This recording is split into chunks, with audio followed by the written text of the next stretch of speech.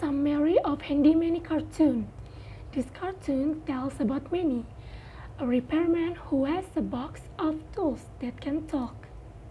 In this episode, Manny helps a mother who wants to give her daughter her old dollhouse. She asks Manny to help her put the dollhouse tools together so that the dollhouse can be used by her daughter immediately. Next, summary of children's book Abby the Service Dog. This book tells about Abby.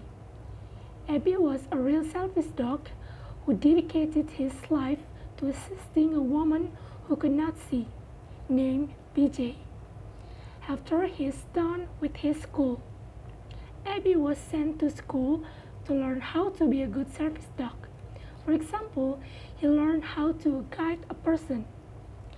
Next, to experience. My experience in using these vocabularies is to increase my knowledge of vocabulary that I don't know yet, such as vocabulary about tools. Thank you.